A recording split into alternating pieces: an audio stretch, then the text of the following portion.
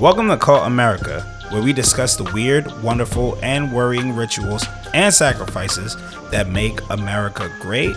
I'm Carl Joseph Black, a Brooklyn native born into the cult that is America. And I'm Lisa Charlotte, a migrant who bought into the cult from far away. Hey. Hey, and today we have a very special guest with us. I'd like to welcome Elise Knorr. Hi. Hello, how are you? Hi, y'all. I'm good. How are you? I'm great. So We're Elise great. is the co-producer and pirate expert slash poet expert slash soon-to-be religious expert on Sweet Bitter, my other podcast. So Yes. just always great to have you on the show. I also Shiz vibes. was born into the cult of America, but in the Deep South, in just outside of Oi. Atlanta. Well, I wasn't born there, but that's where I grew up, and so I don't have the accent, but maybe the y'all gives it away. Are you from Gwinnett County or? No, which I'm from county? Forsyth County, so it's a little bit north Forsyth. of Atlanta, sort of up toward the mountains. Cool. Yeah. Do you want to give us a quick introduction to you, Elise, aside from my accolades that I gave you? Sure. I'm an associate professor of English at Regis University in Denver. I'm a poet, writer, video game scholar, podcaster, poetry editor. I wear many hats. I have a 3-year-old. I'm a lesbian. I'm a Christian. I don't know. What else do you need to know? I mean, Well, it's just a whole first of bio. all, a video game scholar.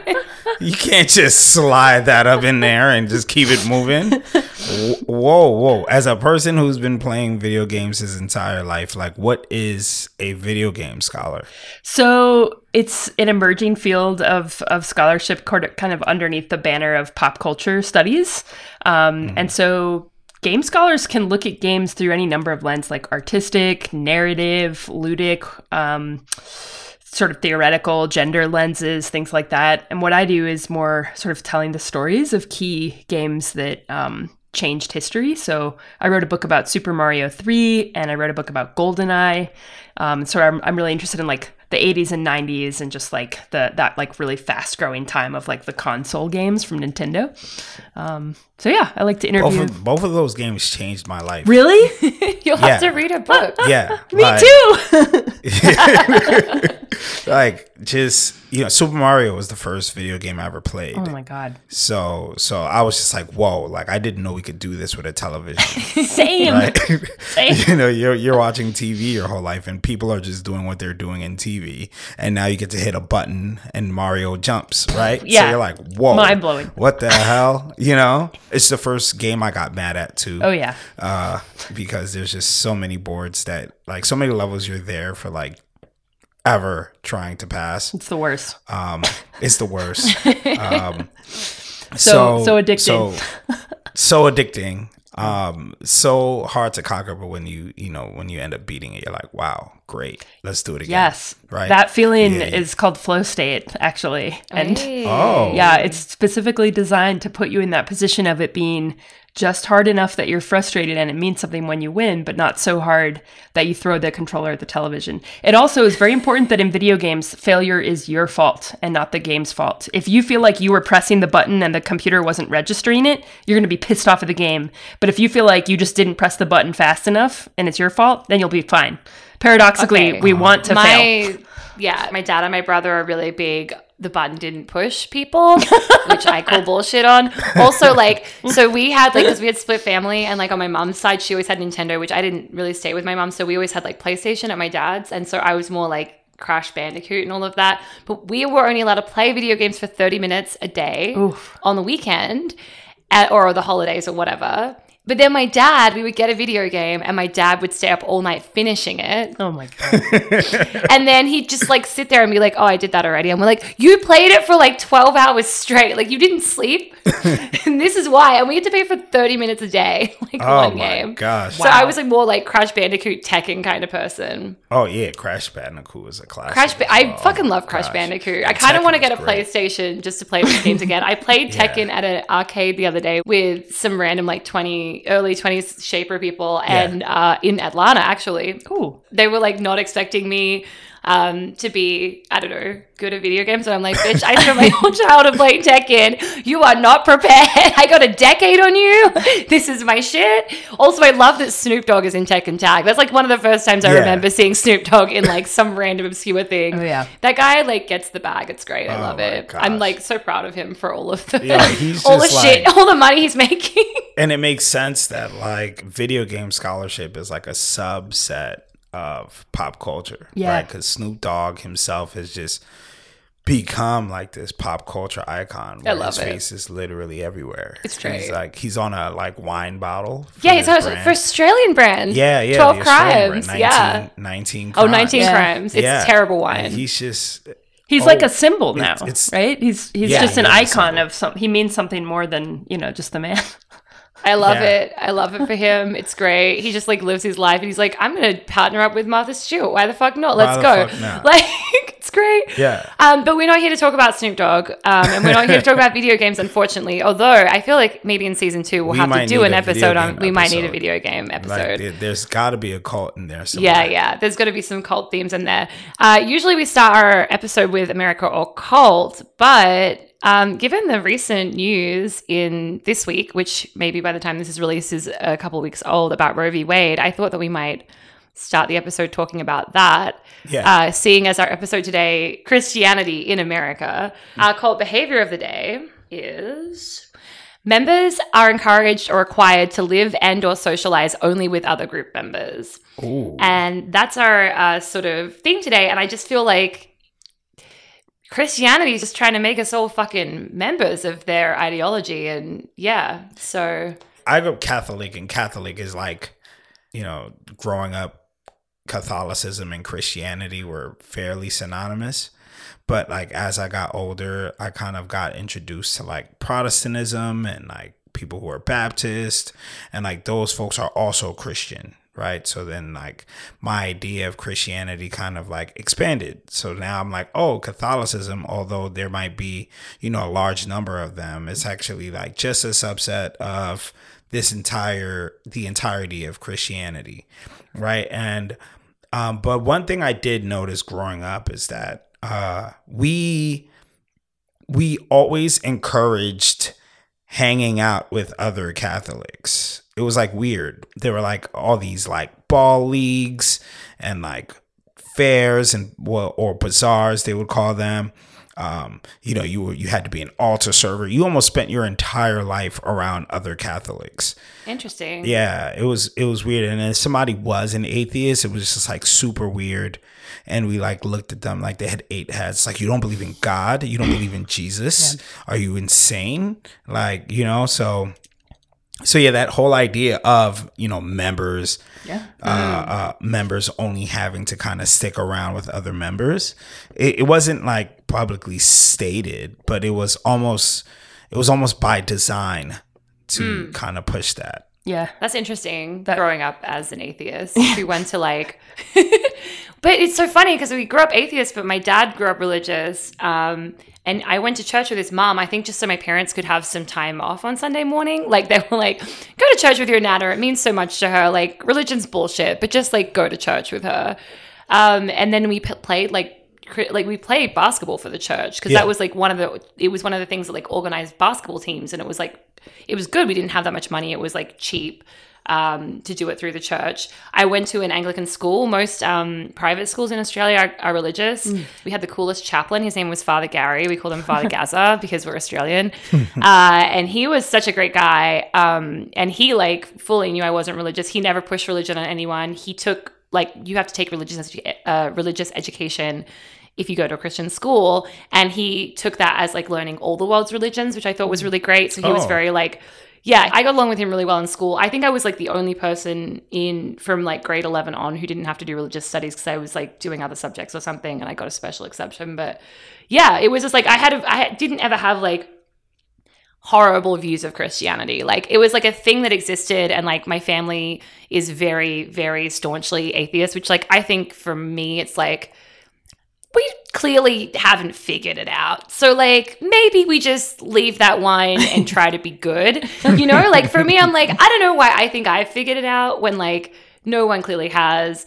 It's funny when people make the distinctions between the different denominations, because obviously, like, I've sang at my step-great-grandma's like funeral, and she's Catholic, and then I have like part of my family is Catholic, and so I definitely notice a difference in the services compared to Anglican or Church of Christ or whatever. Yeah. But for me, like, all Abrahamic religions are all kind of the same thing. I know they're not, but like for me, it's like it was Judaism, then Christianity, then Islam, and it's like that's sort of how I studied it too, in terms of for terrorism. So it's like for me, it's like it all kind of is the same. It's like when it's like in Orange is the New Black, when Black Cindy converts to Judaism and she says Christianity is just fan fiction of Judaism. Oh my God, that's a perfect line. But it's funny because Christians will often be like, well, Christianity is like the next step. And I'm like, well, if that's your logic, then Islam is the next step. Like, it's not like you can't like use that on that step and then be like, no, but the next one is not right. Totally. But I never felt like any religious belief was like, religion just never plays a part. Like my roommate, like she's very religious, and it's not like, I mean, she doesn't try to save me or anything. It's just like, cool. Like she believes what she believes. I believe what I believe. I respect her perspective. She respects mine. And that's just how I feel with everybody. The way I was raised is, and I should say from the outset, a disclaimer, which is that I work at a religious institution. Anything I say on this podcast are just my views and not my employer's views. But with that, I was raised, like that definition that you read of socializing only with other group members and in a way trying to like impose your beliefs and like draw more people into the cult is 100% explicitly the message that I had from my religion growing up. Because I grew up in the South attending with my family a non-denominational evangelical megachurch. So one of those ones that has tens of thousands of members. And so non-denominational like meaning, Unsaved with the hands up in the air yes, and the singing. Yes, absolutely. The charismatic worship, the so non-denominational as in like we weren't Presbyterian or Methodist, we were a Protestant evangelical non-denominational. So it was like this cult of personality. We had a pastor. Our sanctuary was so full that they had to project him as a hologram in the other side of the building. Like it was just crazy. But the message was really explicitly like, even if you were baptized as a baby, it's not enough. You have to, as an adult, make a declaration publicly in front of the church that you believe that Jesus Christ is your personal Lord and Savior, and then you get full dunk immersed in baptism. They literally had it like up on stage, like up on a jumbotron. They would have people come out and get dunked and give their testimony. And then it was your responsibility to, and we learned this in youth group, they were telling us this, to evangelize to other non-evangelical Christians. So at one point I remember being in youth group, because I was always drawn to people of all kinds of, backgrounds and faith traditions. I remember one time at youth group making the mistake of mentioning that I was going to a friend's bat mitzvah. And they were like, she's going to go to hell unless you save her. It is your job. Like, you need to talk to her about how Jesus. Old were you, like 13? Yes. Oh, God, I was like in middle school. I was in middle school, yeah. So so they expected, that was your whole social network was, if you're part of the church, you have a week of social events. You have like Sunday all day is spent at church, and then Wednesday is going to be Bible study and Thursday is going to be small group. You're expected to only hang out with other people from your church. And, it went without saying that you were going to marry another Christian of the opposite sex. This is sort of how my family is with basketball, by the way. I really feel like I should say, like, like basketball, like Tuesday, Wednesday, Thursday, like training's Friday, all day Saturday. I guess that's basketball. a cult too, maybe. My parents wanted us to breed for Australia. They're like, you got tall genes. Like with my sister, because my sister's 6'5", and I'm always like, you could date, like if you wanted to date a guy, you could date someone shorter than you. That's okay. And she's like, no, I have to breed for Australia. Like my parents literally would be like, you have to breed for Australia. So sorry, I didn't mean to interrupt your point about, because I know where you're going with you know about the movement. But when you were saying it, I was like, damn, my family was into the cult of basketball. Well, when you're talking about breeding, you guys know about the Quiverful movement, right? What's that? No? What's that? Okay, I want to Google this just to make sure that I don't get this wrong. But the Quiverful movement is this wasn't even my church. This is like way more extreme. So it's a theological position held by some conservative Christian couples who see large families as blessings from God. So they abolish all forms of birth control, including natural family planning. And basically it's a way for them, they think about it as like, the more Christians we can breed, the more we're going to take over. right? Like, and then the more of the world is Wow. saying every sperm is sacred, you know. Whew. That's just what came to my head.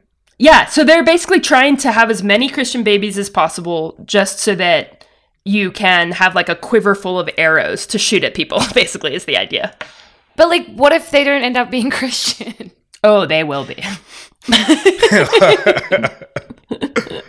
It's weird because I find that it's not purposeful either. But like my partner Tracy's Catholic, and like she went to Catholic elementary school, Catholic middle school, Catholic high school. I did the same thing, and I'm like, did they get me? Like, did they like perform Catholic inception to keep us breeding? like I wonder how these practices by the Quiverful movement look. Like, what are those practices like? It is a massive Wikipedia page deep dive you can do. Before we continue on with the conversation about religion, while we're on the topic of having babies, let's talk about Roe v. Wade. Oh yeah. Let's get that out of the way before we go into some of the America stuff, because you know this news this week, this leaked document is a lot, and Carl read the whole draft. So yeah, Alito really let us know how he felt about Roe v. Wade this week. And wow, where do I begin? Okay, so in the United States, we've had this long-standing battle of rights. The Constitution was created to protect a bunch of rights. The rights of people, the rights of the federal government, and the rights of states, right? And essentially, every Supreme Court decision is essentially a balancing act of any of these rights. So on a given case, we could say, hey, like there was a state that did something to a person, and, you know, does the person's personal rights reign over the state's action, right? Sometimes the federal government does something, and essentially they do this thing that grants people a particular right, and it actually goes above the state. So the state goes, hey, I have a right to make my own laws. How can you make a law that goes above mine, right? So sometimes the state will sue the federal government and say, oh, like you can't do that, right? Sometimes the person will sue the state, or the person will sue the federal government because something happened to them, and they're like, but either one of you or both of you are violating my rights, right? So, so the issue with abortion is, it's a twofold issue. The first issue with abortion is whether a state can create a law that controls a person's rights, personal rights, right? And then the second issue is whether a person can violate another person's rights, right? And that's why we have this long-standing argument about when a fetus is a person, right? Because we should be, quote unquote, protecting the rights of the fetus. But if you're controlling the rights of the woman, then you're violating her rights. So Roe v. Wade essentially said, well, you know what? No state can make a law controlling what a woman could do with her body. No state could. Or someone having a baby, yeah. Right, or someone having a baby, right? So essentially, the federal government said no state could make a law doing that. So what states said was, okay, great.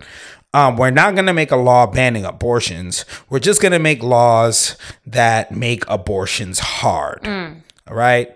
So they kept on doing that. Then they said, oh, we're not saying that abortions are illegal, but what we're doing is we're making laws that tell you when an abortion is no longer allowed.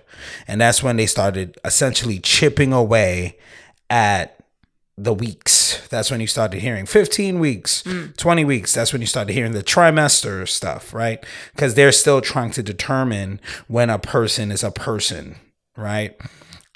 So Alito in this draft essentially makes two arguments. He makes one argument that the right to an abortion is not one of the original rights in the Constitution, because he is a person who looks at the Constitution from its original context. You mean when women weren't really counted as people? Continue? Yes. Okay. Yes, that time.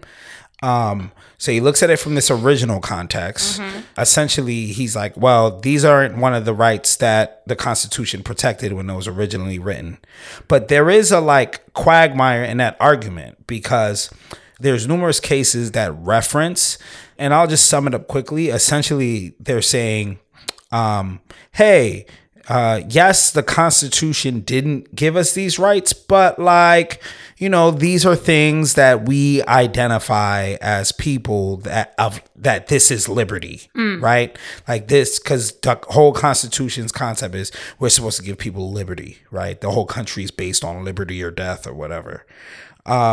So one, he makes an argument that, hey, the Constitution didn't have those rights given to women when it was written. Then he says, hey, like back then when they were talking about liberty, they weren't talking about abortions because abortions were illegal back then. So that wasn't counted as liberty. Then he says, hey, states should have the right to determine what laws they make. And the federal government shouldn't make laws that trump a state's ability to make laws for their state. So he says Roe v. Wade should have never been passed in the first place.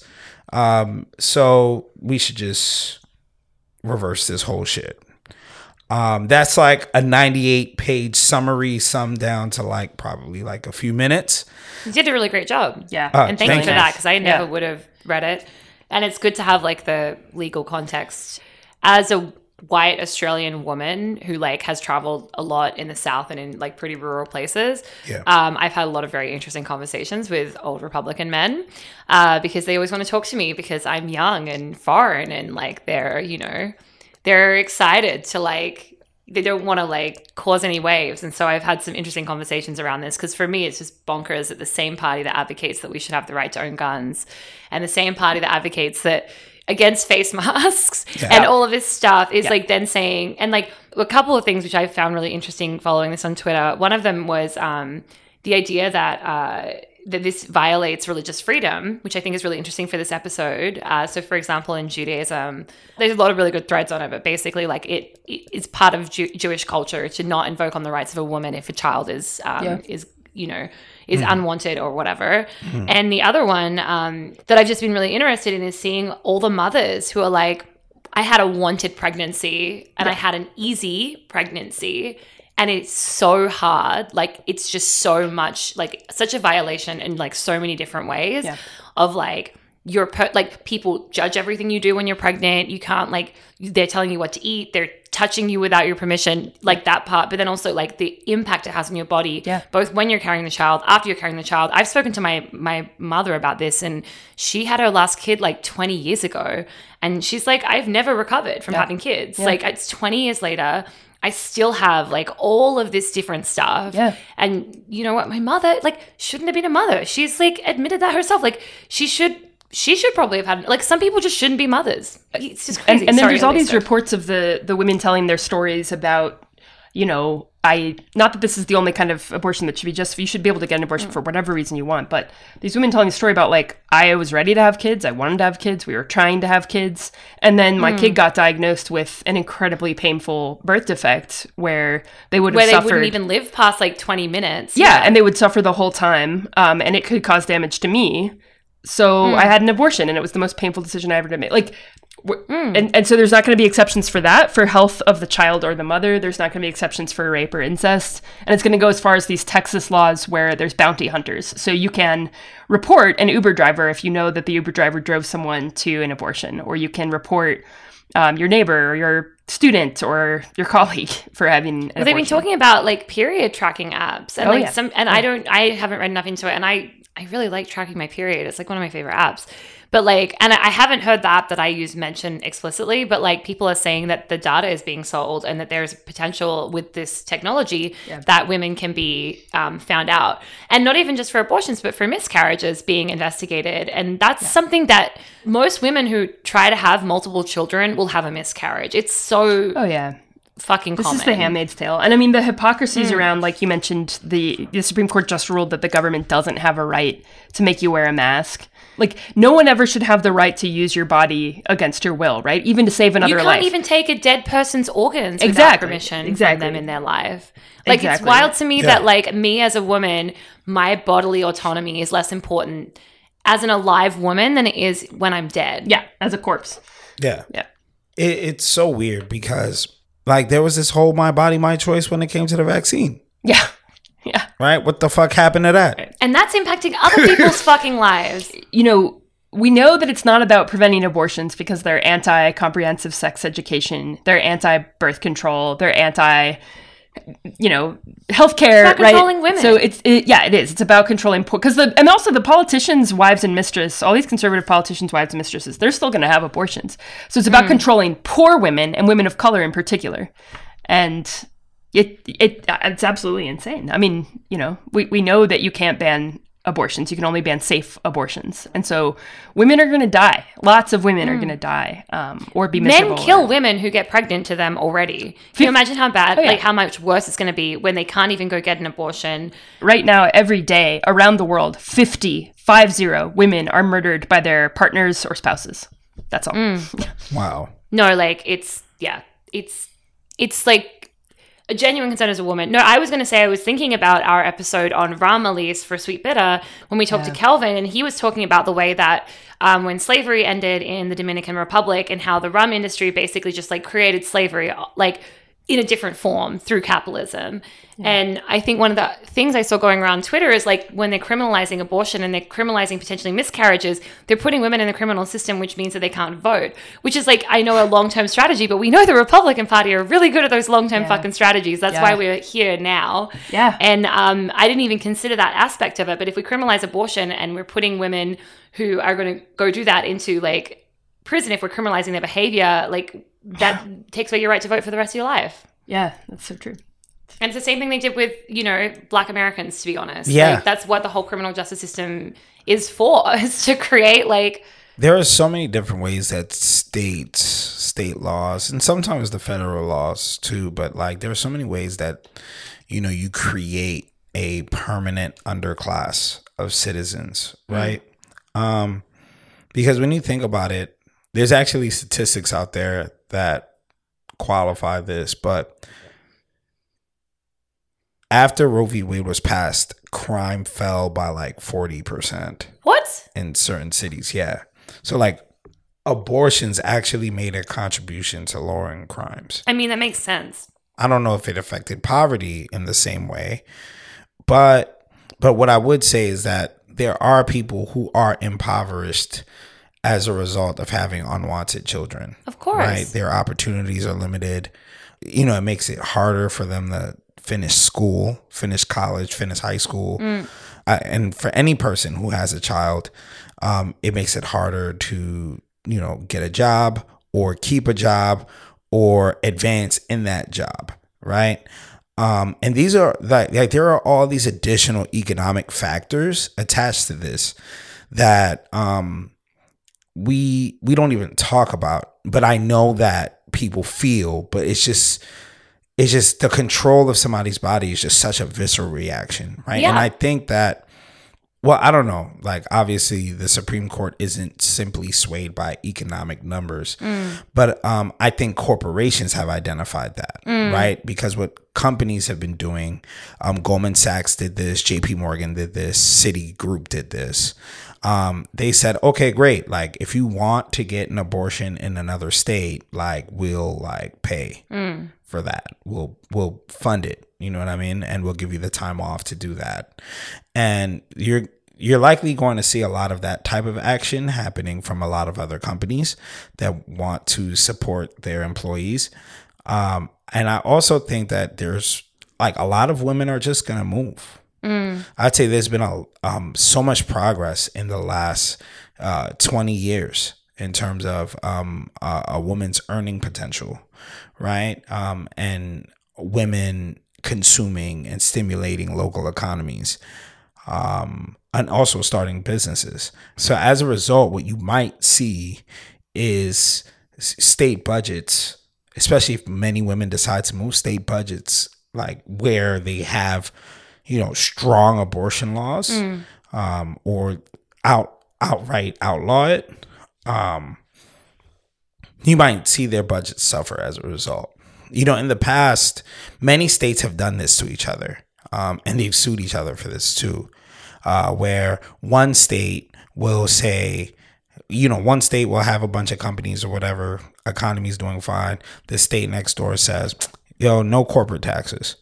So now what happens is the corporations move to the state next door that has no corporate taxes. So they lay off a bunch of people in one state and they move across to the other state and hire a bunch of people in that other state, right? And I would not be surprised to see states kind of play that game with each other now, but with abortion laws. And it sounds weird and fucked up, right? Love this for us. Yeah. It sounds weird and fucked up, but I wouldn't be like, governors have already started coming out saying that. Tom Wolf, the governor of Pennsylvania, which is a swing state, came out and said, your right to an abortion is safe here, which is like a very bold statement. Phil Murphy, the governor of the state of New Jersey, said the same thing, but New Jersey isn't necessarily a swing state, right? So everybody kind of was just like, well, you better not fucking try that shit in New Jersey, right? Like New York is the same way. Like, I don't think Carrie Hochul came out and said anything, but I think it's just known that you better not fucking try that. I can't imagine it happening in New York. But seeing it happen in Pennsylvania was very like interesting because there is a very strong conservative base in Pennsylvania, and he might actually like lose his seat, which is why in his tweet he said, "So long as I am governor," right? Because there is a high chance that he could lose his seat. But we need more politicians like that, to be honest. Yeah.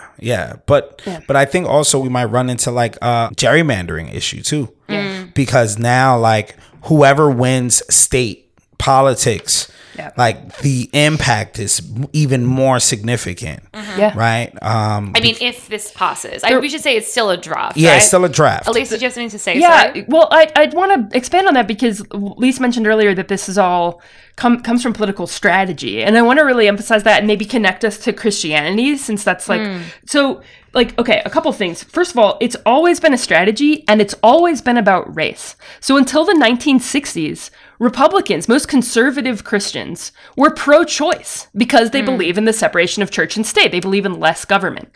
Then the civil rights movement happens. And in order to unite their, racist movement, evangelical leaders launched the pro-life movement. They invented it out of thin air. So today, 59% of Americans believe abortion should be legal.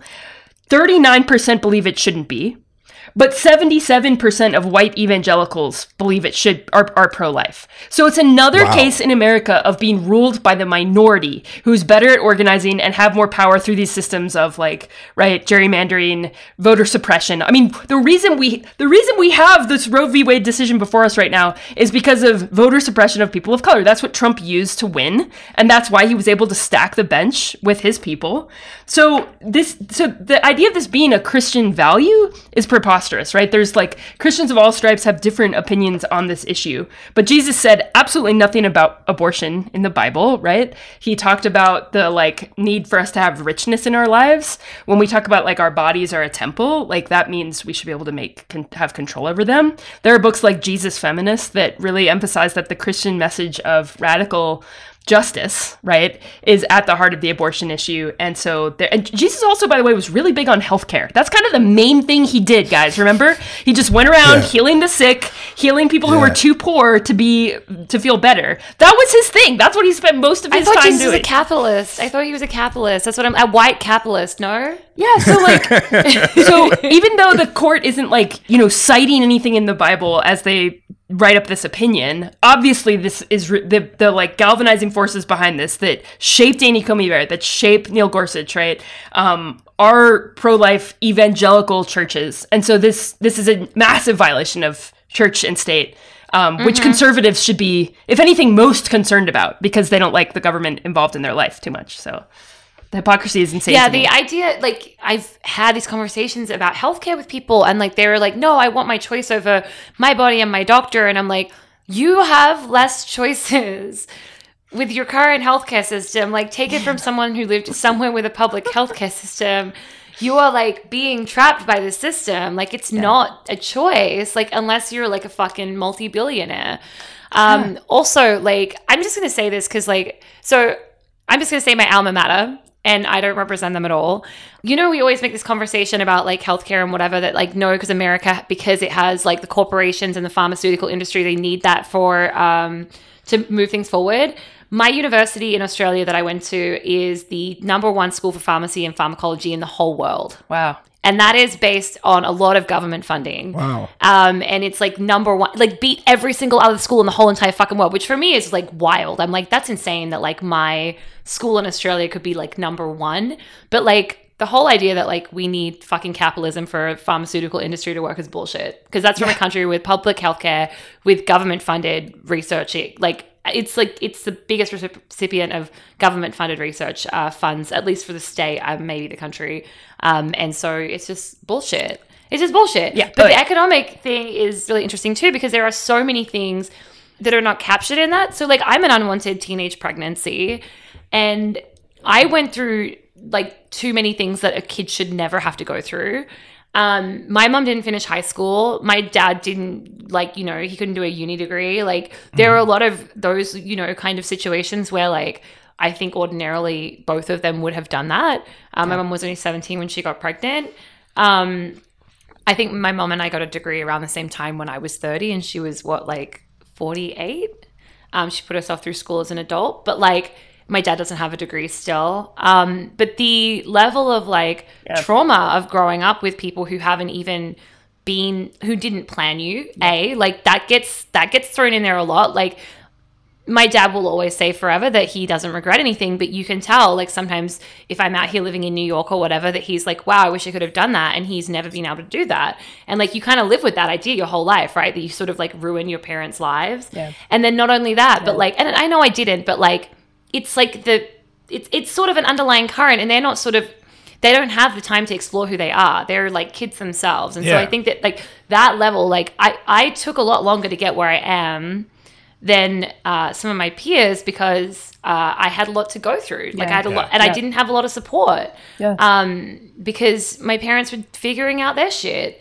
And, you know, I'm incredibly grateful as far as like kids from my circumstance go. I was incredibly lucky, but like it's not to say that like I look at my, you know, my sisters who are much younger than me, they had a completely different life. And like, that's what the kind of life that you have when your parents have like decided to have you and planned to have you and like, you know, sorted things out. Yeah.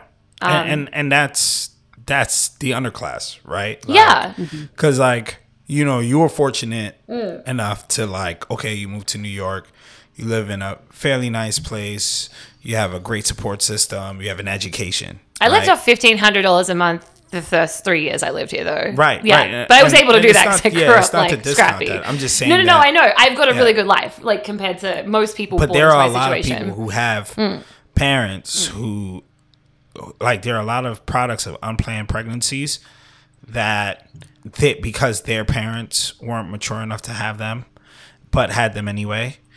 Because they had to have them. They couldn't afford an abortion because that was one of the other issues too. Which is wild. Like, abortions were legal, but it was like $300 or more kids is so much to more get expensive. one. You know what I mean? And it's just like if you're out here, if it's 1997, and you know what I mean, you're making $6 an hour, and then boom, you're pregnant, and the guy you were with either ran out on you or doesn't have the money either because he doesn't work, right? Like, oh my gosh, you don't have the abortion, and then on top of that, like, you grow up in that poverty, and then like, you know, that kid could grow up to be something great, or that kid could grow up to be, you know what I mean, like that kid could grow up and commit a crime. That kid could fall into drugs. Oh, totally. You know what I mean? Because like I am the product of an unplanned pregnancy, right? And my mom fucking struggled, bro. Like I was like, damn, lady. Like, damn, lady, you going through all of that for little old me? Thanks. You know what I mean? Thanks a lot, which is why like we have such a great relationship. Because I think about the fact that this person has sacrificed what might possibly be one strike at this life thing, right? Because, you know, like as a Catholic, you believe you're gonna go to heaven or some shit, right? You know what I mean? But like, what we do know is we get one chance. Some people believe we get to come back, whatever, but you get one shot, right? So like, you gotta, if you're gonna be here for whatever, God knows how much time, right? Because you might be here for 30 years, you might be here for 80 years, whatever it is. Yeah. You get one shot. So like, if you have this unplanned pregnancy and you do it and you give up your life for another child, like, you don't get that time back. Yeah. You get your body back. You don't get your body back as a woman, right? Yeah. So it's just a lot to kind of then turn around and mandate it. Oh, like, yeah. yo, you should have just never had sex in the first place without a condom, you know? You It's know, like, what the people fuck? never have sex.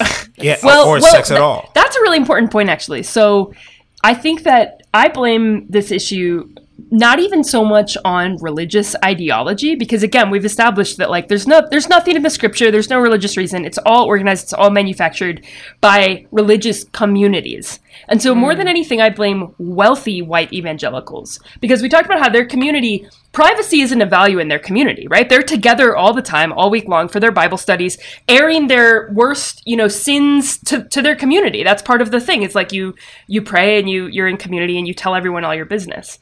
So, which by the way feels culty to me, that you wouldn't have any privacy in that tradition. That's literally right? what like Keith or Mary did. Yeah, and it's for patriarchal and it's so okay. Yeah. So they're white wealthy evangelicals. The only way they can, so it's their culture. The only way they can understand why you would get pregnant is because you were irresponsible, right? And the only reason they could understand why you wouldn't want a baby is because you're lazy and not working hard enough. They don't look at it through the lens of right. So and even Alito in the draft, he mentions that because there are safe harbors now for women to just drop their kids off and get out of there and put their kid up for adoption, that justifies rescinding abortion rights, right? As though a 13-year-old pregnant girl is emotionally equipped to, even if you have the baby and give it up for adoption, that's a trauma for you to know that your kid is out there and you don't get to be part of their life because there are no, universal paid childcare. There is no parental sick leave. There are no options for a 13-year-old teenage mother, right? So you have no choice but to give up your kid for adoption. It's a trauma for the kid, too. It's a trauma for the everyone. We talk about it as bodily autonomy, in which case we are forcing women to have a highly risky medical procedure, major medical event in the country with the highest maternal mortality rate in the developed world, right? Again, higher for Black and brown women, that you're going to die while you have this baby. We're forcing them to make that kind of choice. But then we can talk about privacy, which is what the court is talking about it as. And every major civil rights breakthrough has been organized around privacy, right? The right to privacy ensured interracial marriage, same-sex marriage, the decriminalization of homosexual sex. That came from a case where the police literally barged into someone's house and found two men having sex and arrested them. Yeah, so the fact that conservatives don't care about the right to privacy is what kills me. Like, what? Yeah. That's the most fundamental thing for a conservative. This is the scary thing, in addition to all the scary stuff, is that people are talking about how the legal logic here is going to apply next to same-sex marriage, because that was decided on privacy too. Like Alito said in the beginning, essentially, there is no right to privacy. Yeah. Right? It's profound. The Constitution was not written with a right to privacy.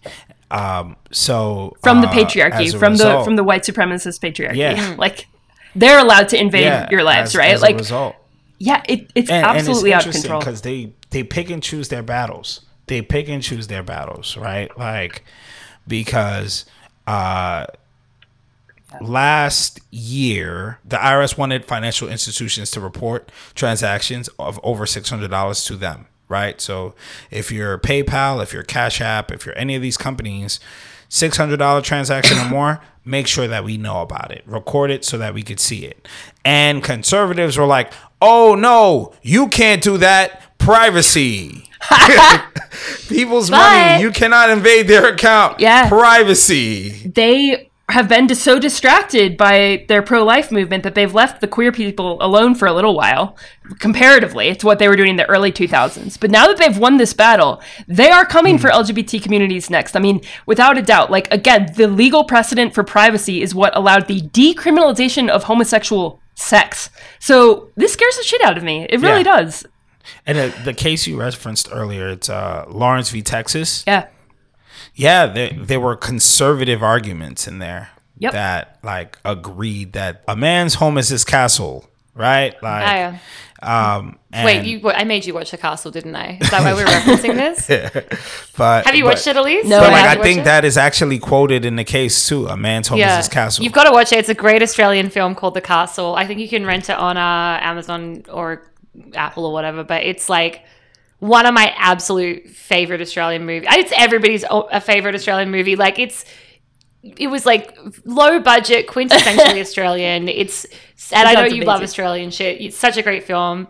And it's all about a man's home is his castle. It's basically a guy suing the government for trying to extend the airport into his like where he lives.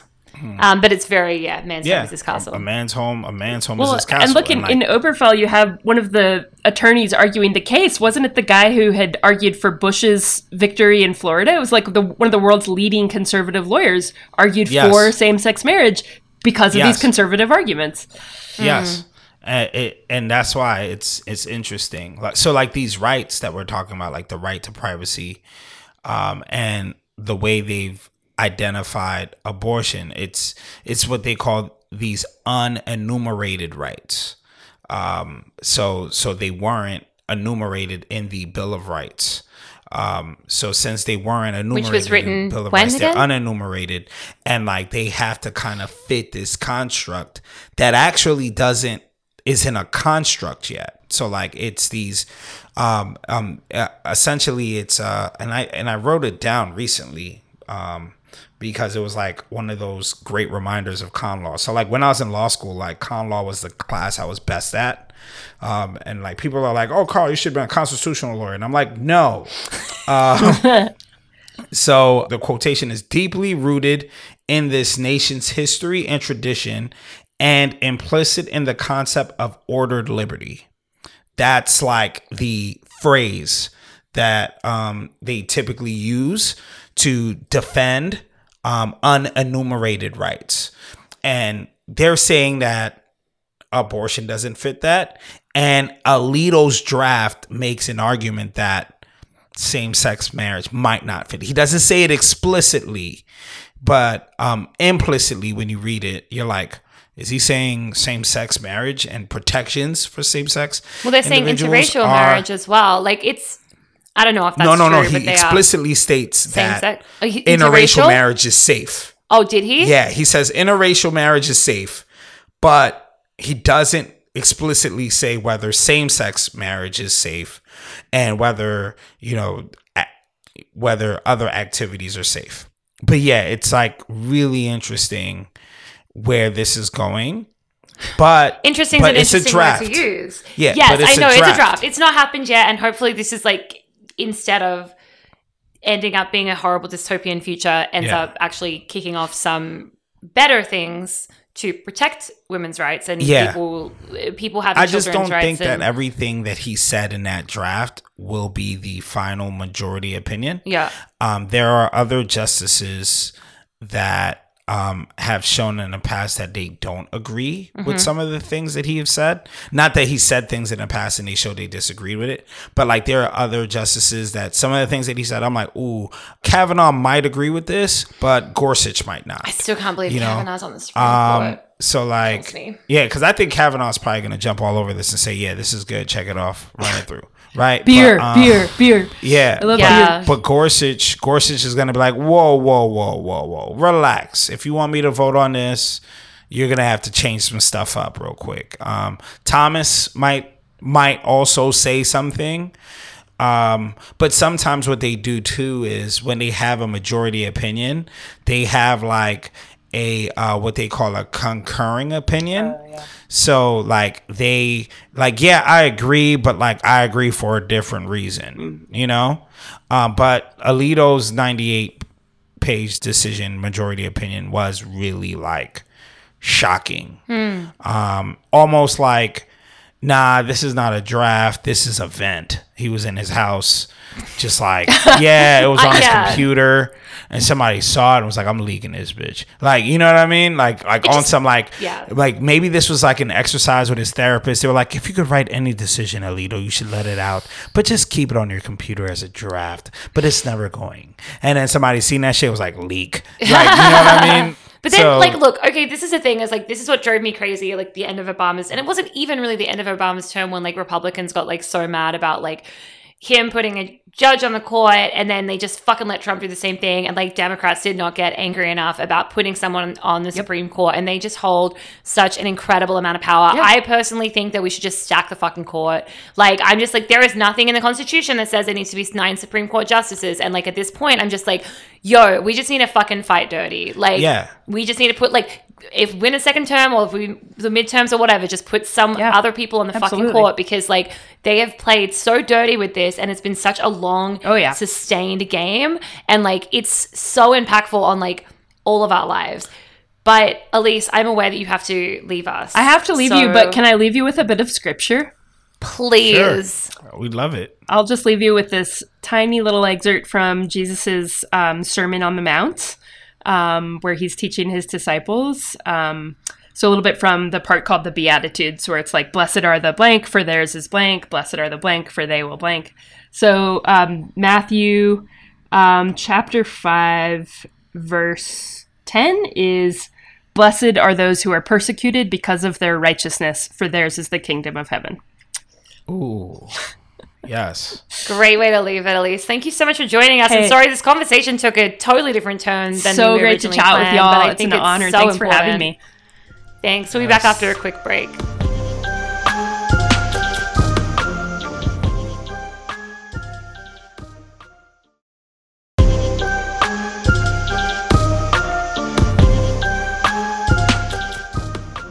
Great. I mean, I know Roe v. Wade's not a cult, and I know we kind of went off of our normal, like, format, but that was just cathartic to have that conversation, actually. And thank you for, like, you know, educating all of us with your lawyer shit. I never understand any of that, so. Of course. The right for women to do whatever they want with their bodies is something that's really, really important to me. You know? Me too. Surprisingly. And it's why, like, I spent all that time, like, really, really reading the Constitution, reading these, like, Supreme Court cases, and essentially just, like, digging my heels into this subject, because it never really made sense to me why this was such a, like, big issue. I was like, this is clear as day. You know what I mean? Like, if we could sit down and go to war over the fact that we shouldn't enslave another group of people simply because of the color of their skin, then we went through what would be almost 100 years of ensuring that they have the equal rights to everyone else in the country. Then, like, why are we now having this battle or this issue over the rights of what a woman can do with her body? Like, America goes to fucking war for this shit too. Like, the way that Americans talk about, and like, we should probably cover this in an episode with Samori, but like, the way that Americans talk about Islam, for example, has always been about the way they treat women. And the fact that America as a country is doing this is incredibly upsetting. Like, I don't know, like, it all feels so the same to me. And like, having studied like I studied like comparative religions as part of my university degree. Like, really, at the end of the day, like, Islam was at its time more progressive for women, and there are a lot of parts of Islam that are very progressive for women. It's all political. It's always political, and it's like the same kind of thing that's happening with the Taliban or with, you know, these groups, or Saudi Arabia or whatever, like countries like Saudi Arabia, is not about the religion of Islam. It's a similar kind of story of this, of like evangelical people trying to dominate women, trying to control women's bodies, that has very little to do with their religion at all. Yeah. And me, like, what's interesting is when you learn more about, like, the way I when I learned more about the Constitution and rights people have, so on and so forth, like I also like dug deep into certain rights that I have, right? Like I went to the most liberal law school in the country, and I had arguments while I was in law school about the right to bear arms, like about gun rights, right? Like I'm like, oh yeah, like I'm a person who I believe I should be able to carry guns. I know I live in a city where I'm not able to, and I adhere to those laws. But I'm like, yo, I wanna have access to guns. I want to be able to shoot. I want to be able to do those things, right? I want to be able to protect myself in my home or protect myself in my business, right? And of course, I understand why people are on the other side, right? Because we have all of these school shootings, because we have fucking people who lose their shit and shoot random people. I get it. We have a lot of men who shoot women too. I feel like for me, like coming from a country where we have had really strict gun control laws for most of my life, it's just like, it makes so much sense to me because like when there's a gun involved, it's like, and actually Buffy the Vampire Slayer, the TV show, does this really well. It's like the way they treat guns is like an unearned power. It's like it gives you so much power over somebody else. Like, yes, of course you can like kill somebody with your hands or you can stab somebody with a knife, but the level of damage that a one person can do with a gun is so much more than that. Right. We have to have like, you know, licenses. Cars can do a lot of damage. Like cars are very dangerous, but it's not their intended purpose. Whereas with guns, it's like, it's just part of what they are. I don't know. The thought of guns terrifies me. Like of course, I get it. I behave completely differently in this society than I do in Australia because of guns. I am constantly terrified, and especially as a woman, that if I clap back to sexual harassment, if I don't smile politely at someone's advances, if someone's trying to talk to me on the street and I like ignore them or tell them to fuck off, which frankly I do, that someone's going to turn around and shoot me. And like that's a thing that fucking happens to women. And so that part for me is like terrifying. Yeah. But we are so off track, and we're going to do a bonus episode on guns at some point in our future. Absolutely. I really just wanted to like say that I also firmly believe in the fact that there should be a separation between church and state, right? That's another thing that early, constitutionalism taught me. Like I read that and I was like, yeah, that makes sense. And what's interesting is almost every drafter of the Constitution was associated with a religion, right? So the fact that they said, oh, wait, it actually should be separate though, right, is something that they believed in. And it was weird to me that rhetoric that is so closely associated with religion is able to sway the state in such a way, right? So that's the reason why, to me, they're a bit intertwined. But like many Americans believe that there should be a separation between church and state as well. 2019 Pew Research survey actually found that a large majority of Americans feel religion is losing influence in public life, and guess what, right? Like that's fine so long as it doesn't influence the state, right?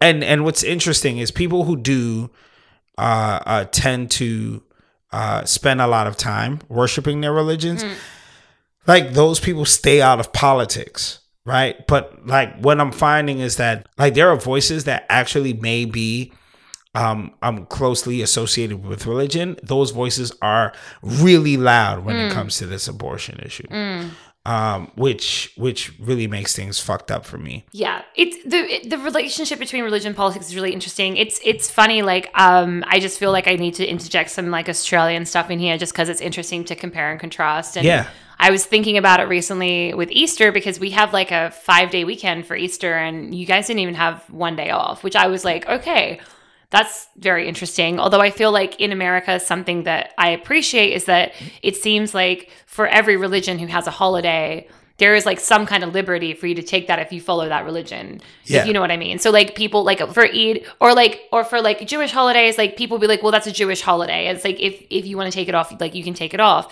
But in Australia, we can't buy lottery tickets or alcohol on Good Friday.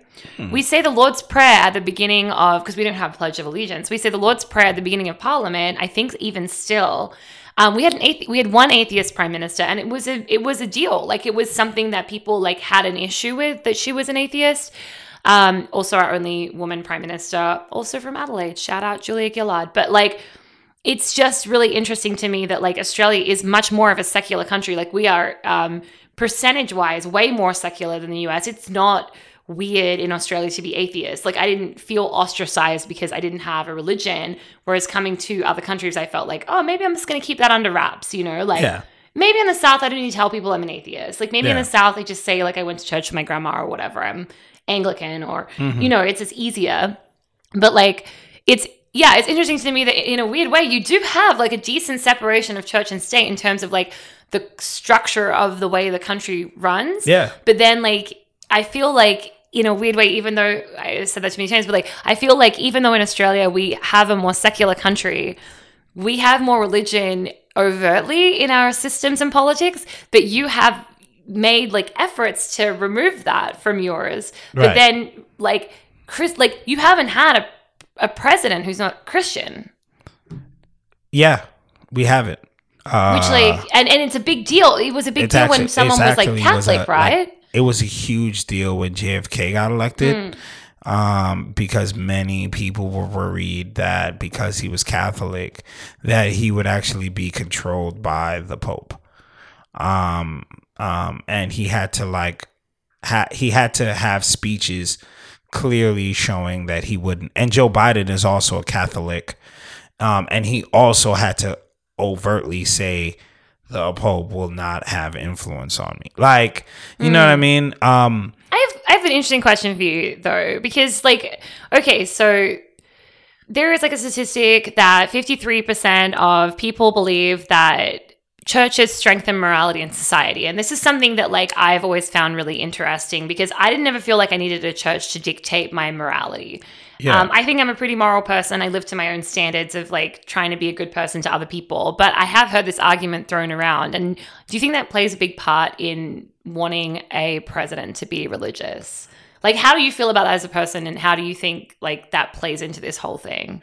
I think what really people are looking for when they say that they have a president who is religious or at least subscribes to a religion, particularly Christianity in the US, right? Is that this person follows similar moral guidelines to I. You know, at the end of the day, you know, most countries want a leader who reflects the populace, right?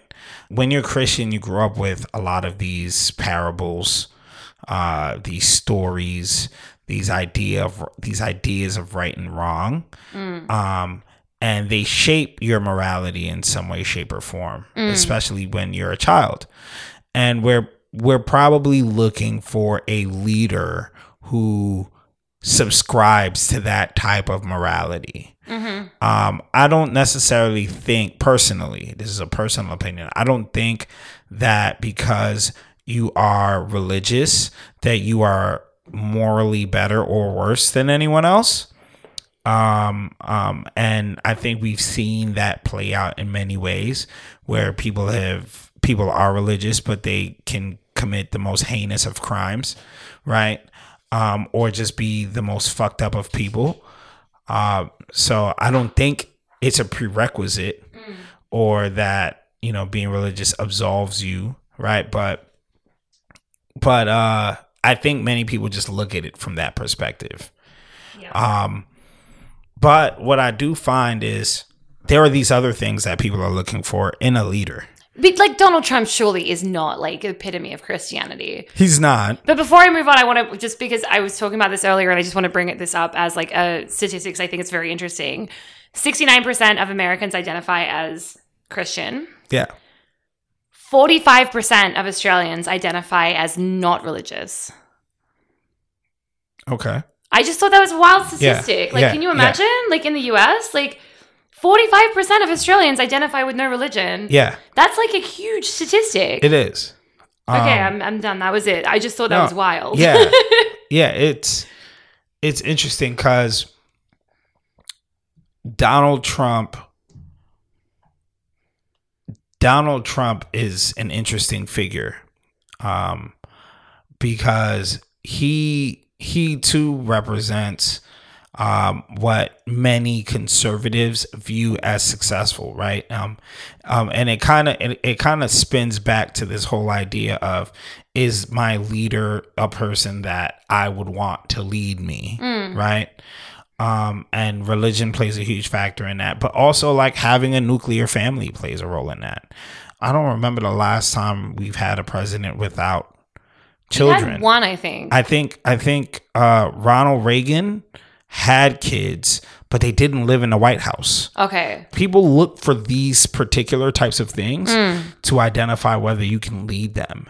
And but only if they're a man, because remember Jacinda Ardern very famously got pregnant when she became prime minister with her boyfriend who she wasn't even married to, and people had things to say about her being prime minister. Also, shout out to Jacinda Ardern, who was like maybe the fucking coolest world leader there is. But she's the prime minister of New Zealand, for people who don't know. Is it that she got pregnant, or is it that she was pregnant with a man who wasn't her husband? It's that she was pregnant. Is that they were like, and it's interesting because like you hear this a lot, like that, you know, men have families to feed. Remember when we watched 9 to 5? Yeah. And she's like raising these 4 fucking kids, and he's like, but he's got a family or whatever. And like that's seen as a virtue. But if a woman is raising kids, it's like seen as a downside. Yeah. It's like really that kind of thing. And I think that like that nuclear family thing is really interesting. Again, Julia Gillard, our only woman prime minister, also did not have kids or really a husband. I think she had a boyfriend or something. And that was like also like shock horror. Like it's amazing to me how these things are pervasive. And like what I think is interesting, I think I said this to you like personally, is like my parents who are atheists buy into this shit. And I'm like, you literally think we die and like nothing happens. So like how have you derived some meaning in this family structure? How have you derived meaning in like all of this? The meaning is similarity, right? Well, I think the meaning is I see myself in you. I think the meaning is I did all this stuff and I had to suffer. And because I had to suffer, you too should suffer. And I think when you break that cycle, I think that's when things happen. Like me being 35-year-old fucking woman who hasn't gone through childbirth, who like has a life where I just enjoy myself and where I like can spend time with my friends and stuff. That's so radical for where I came from. Like I'm so different from like most people that I grew up with. I would argue it's really radical for a substantial part of the United States as well. Absolutely it is. It's really radical. Like making a choice, like I have to be like with the Lungawan I've made, which is like we're actually not going to like wait around to like find a romantic partner to start a life with. We are going to like support each other and be each other's family and live together. And it's kind of connected to religion. It's kind of not connected to religion. Yeah. People are really like holding on to that. Like, because I think people, when they've done it and they're so unhappy, they have to put it onto other people. They're like, I had to suffer, so you have to suffer. It's the same thing with the student loan forgiveness. I paid my student loans, so we shouldn't forgive student loans. What a fucking bullshit system. Yeah, it's flawed because, you know, the whole idea of someone else should suffer because I did also goes against people who say that they want people after them to have a better life than they did. So, like, why do you make sacrifices anyway, right? So it's flawed. I want everyone regardless. to have a better life than I did. And it's again to the point where like, people like, well, you suffered and you came out good. It's like, I don't want other people to go through that. I should never have to go through that. I don't want to be celebrated for that. I don't want that to be a part of my story. I want for no one else to have to deal with this shit. Yeah. That's what I want. Like, retribution is nothing. I want laws enacted so that like people don't get assaulted in the first place, for example. Like, I don't want this like retroactive, like, I don't know. It's just it all makes me really mad. I'm feeling very emotional. We started off talking about Roe v. Wade. America's relationship with God, like, under God is in the fucking Pledge of Allegiance. It's really ingrained in your culture in a way that's very interesting. And also the history of religious freedom is ingrained in the United States, right? Like the reason why motherfuckers came here in the first place, at least the reason why Anglo-Saxons came here, like the reason why Puritans came, was in search of religious freedom because they were persecuted for their religion back in England, right? But again, it's like everybody is equal, but some people are more equal than others, right? Yeah. Yeah. I do have a fun fact about religious freedom. The city I'm from, Adelaide, is called the City of Churches. And everyone thinks because we have a lot of churches, but actually Adelaide was the place with the most different religions. So like we had a bunch of people, like Islamic people and Jew, like it was like very like we were the city of churches because we had more religions than anywhere else in Australia. It's interesting, which I think is really cool. Yeah, which nobody knows, and so I thought I'd throw that fact in here. Yeah, and what's even more interesting is you moved from the city of churches to the borough of churches. I mean, Brooklyn is known as the borough of churches. Yes. I thought that Queens was the borough with the most religious diversity in the world. Queens is the most diverse borough, period. I mean, we're a 5-minute walk from Queens here. Yeah. To be honest. Like I'm in Brooklyn, but I'm basically in Queens. Mm-hmm. Yeah. And yeah, like I think over 190 languages are spoken in Queens alone. So fucking But Brooklyn has more churches.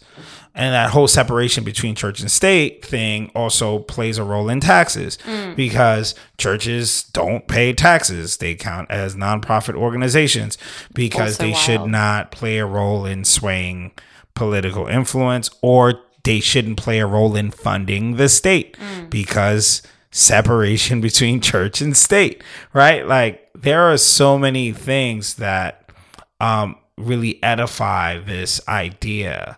And for the religious influence to be the one to be driving this conversation of abortion just bothers me. But nonetheless, it just doesn't feel. It's just not. It's not about. And that's the thing. Is like look, this episode had a structure that we absolutely haven't followed, and it is because this is like so recent when we're recording this episode, and it's such a a huge thing that is happening right now. But like.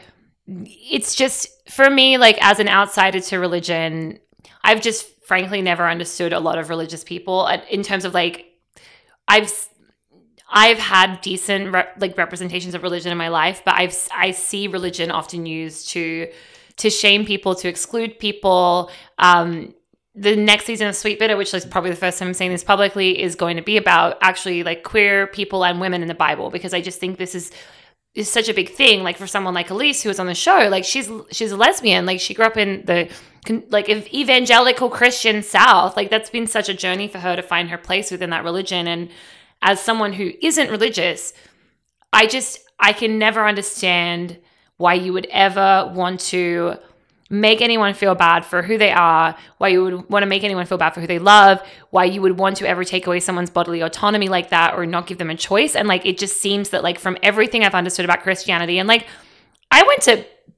had very strict parents. One of the only things I could do was Bible study. I've been to Bible study. Like I've read the Bible, I've studied religion, and like I can't see anything in there that justifies this kind of behavior towards people. It's just this is not love thy neighbor. This is not any of that. It makes me really deeply sad. And that's why I brought up the point about morality, because I'm like, I don't know. I just call me crazy. I'm just like, don't make people feel bad.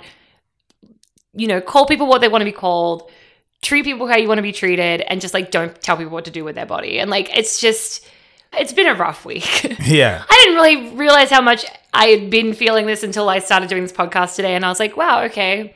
It's been a rough week. I've been really focused on my new grill. I had to bring it up. I got a Weber. I can see it out the window right now. It gives me so much joy.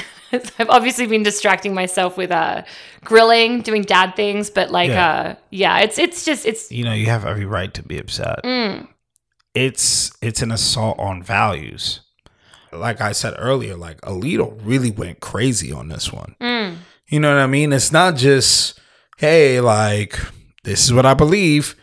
But it was like, he was like, this shit should have never passed in the fucking first place. He fucking referenced Sir Edward Coke, who also believed that marital rape was okay. Like, there's just so much in there that I was shocked that something like that was even written as a draft. Weirdly not shocked at all. Yeah, I was like, whoa, that's because this is the thing. Like we can't ignore the fact that typically legal scholars are born, usually bred in an elite class, and are almost like socialized in a very in a high class manner, right? So you almost don't expect that type of language from a legal scholar. Like the way it was written, you don't expect that kind of language from a legal scholar.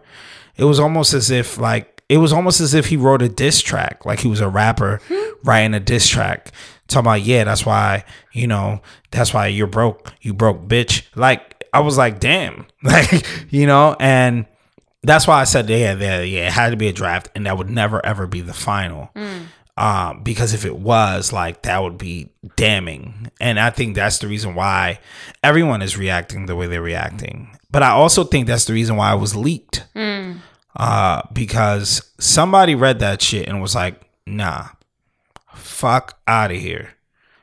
The people got to see this shit. Absolutely. And it's important, but it's also devastating. And it's something that, like, I'm not sure. I always was sure I wanted to have kids. I'm now no longer sure if I want to have kids. And it is because of a lot of these stories of the absolute trauma that is pregnancy on your body, the amount of financial implications for me here. Like, I never thought about that when I was in Australia, but here it's a really big deal. Yeah. Someone was tweeting the other day that their childbirth bill, because they had complications, was like $1.2 million.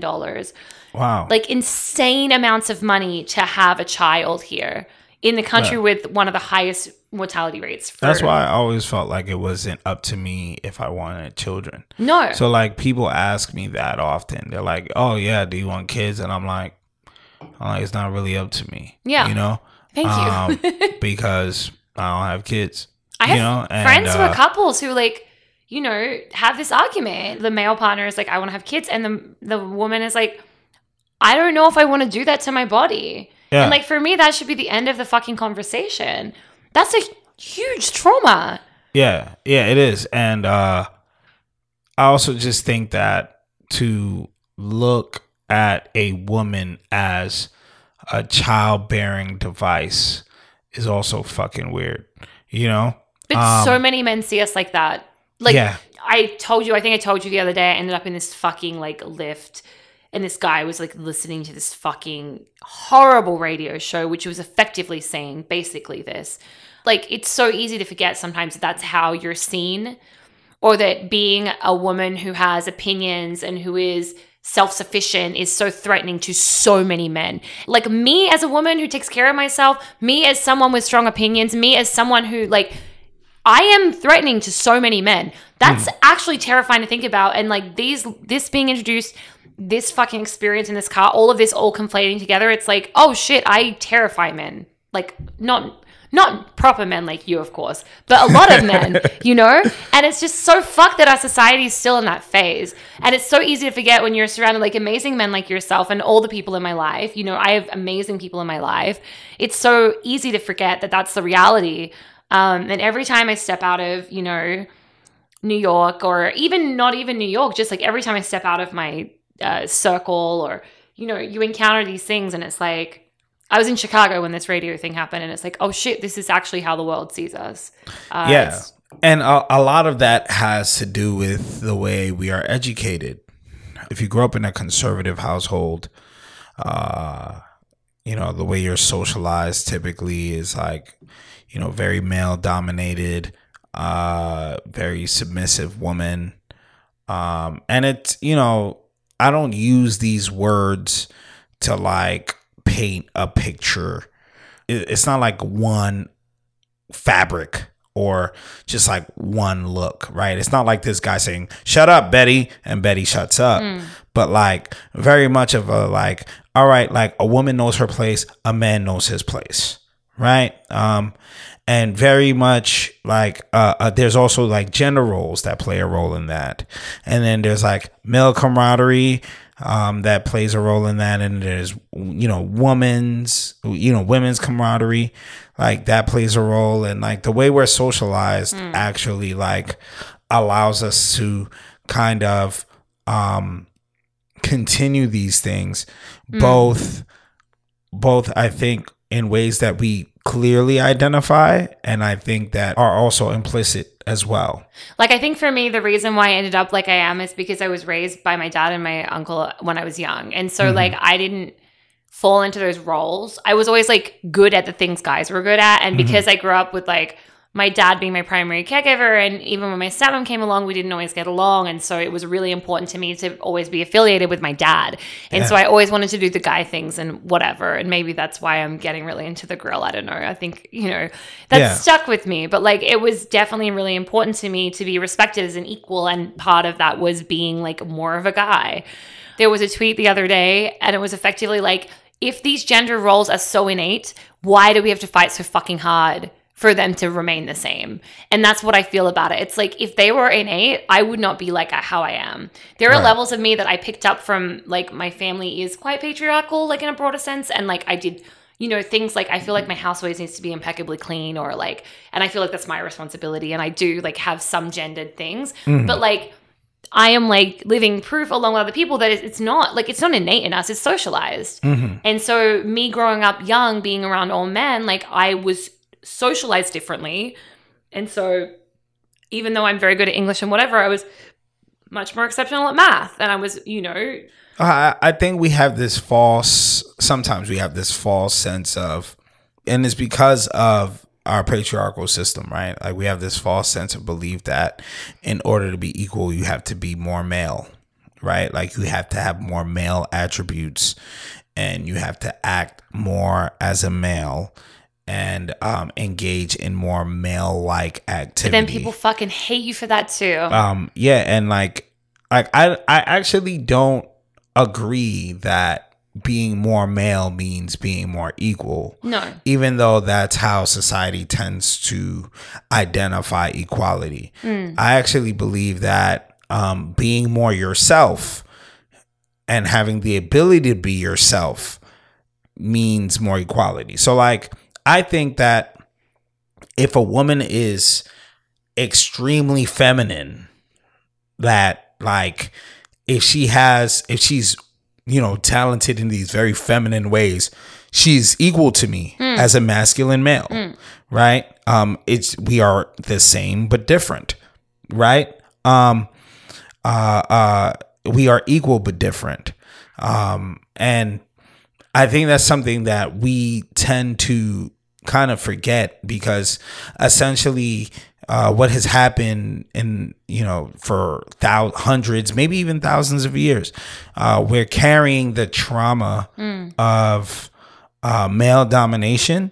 So we believe that in order for us to be equal, we have to dominate males. And that's not the case at all. I don't think that is the way, though. I think that there are particular women who subscribe to that belief. And I think that, and this is the thing, it's like the whole idea again of like, if you can be moral in a corrupt society, like, there are particular women who are trying to do that. And I don't think that they're wrong in what they're trying to do. And they'll both be vilified and rewarded for that, right?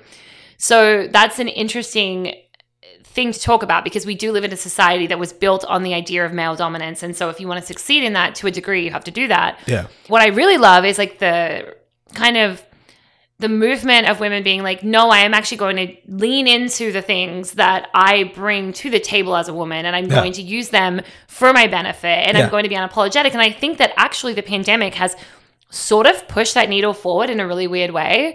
And maybe that's why we're having this backlash around Roe v. Wade, because in a sense, women have, from working from home, so in a way they're being discriminated against because they end up being primary caregivers or whatever.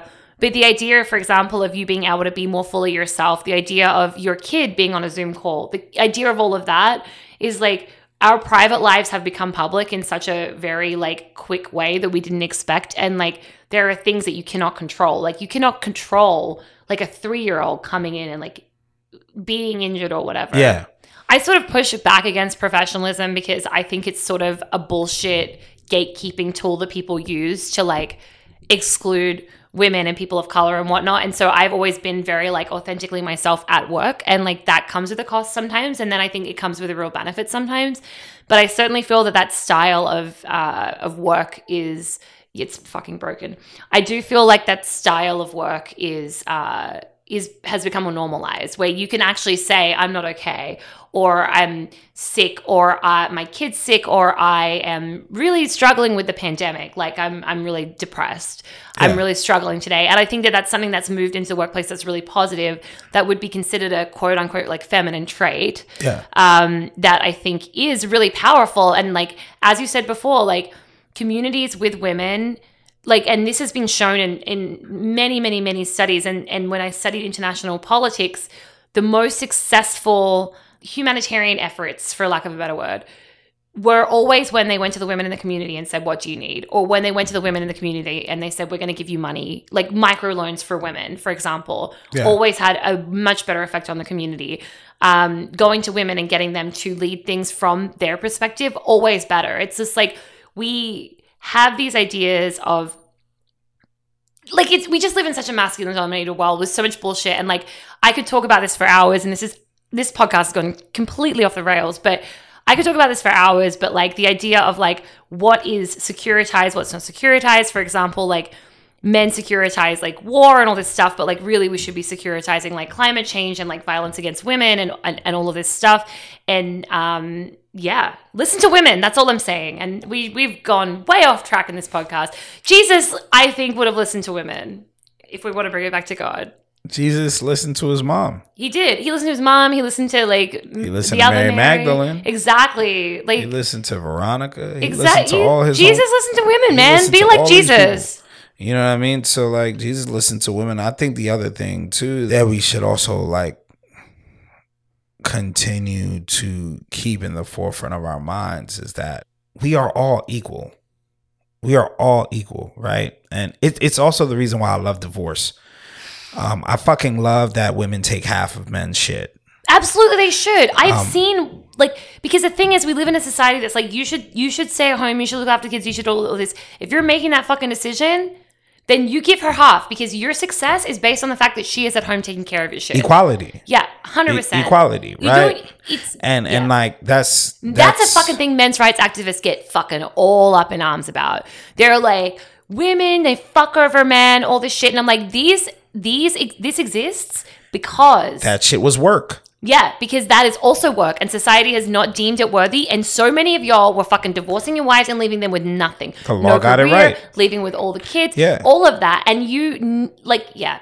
I think the law got that right. Yes. And that's clearly what I mean when I say that you can be as feminine as possible. Like, you could be as feminine as you want as a woman and still be equal to a man, right? If he could be as masculine as he wants, right? And you are equal, right? The law sees that in certain aspects. And like, I think that we kind of get that misconstrued sometimes when we have a conversation about equality, because equality, right? Like, equality is not sameness. My girlfriend Tracy says that all the time. Like, equality is not sameness. It's all about equal access to resources should you need or want to access them. It's equality of rights. It's equality of choice. It's these things, right? But it's not sameness. And some women are naturally just more masculine. And then, like, I would argue there are women who embrace masculinity as a part of the fight to be equal, right? And I don't think people should have to change to be equal. You shouldn't have to be performative in order to become like, because there's a stress in that, right? Like, I see some women who are my friends that try to be more masculine, and they're trying on something that isn't for them, but they're doing it because they want to advance in their career, or they want to be seen just as good as the boys. The other side is just that you shouldn't have to. One, you shouldn't have to, but two, like, because you see that it causes a level of stress to them. But I think the other thing is that you shouldn't have to, because like, you are in this room because there's a part of who you are that is valuable in this conversation. There's probably many parts of who you are that are valuable in this conversation. So you should embrace that instead of trying to be the other person that you saw get a good, like, good job, buddy. Like, you shouldn't try to become like the person who got the good job, buddy. Instead, you should just fully embrace who you are. We should all just be fully embracing who we all are, because we are all equal, right? So that's what I wanted to kind of leave off with. I mean, I think we need to definitely end. We've been talking forever. This, as I said, this went off the rails. I'm not mad about it though. Me neither. But yeah, fuck Alito is how I'm gonna end this.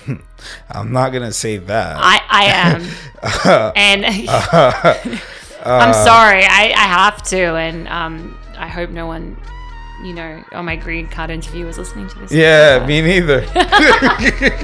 Freedom of speech, y'all. Come for me.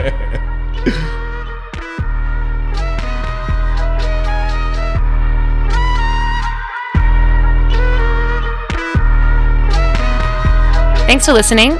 Cult America is co-hosted and produced by us, Lisa Charlotte and Carl Joseph Black.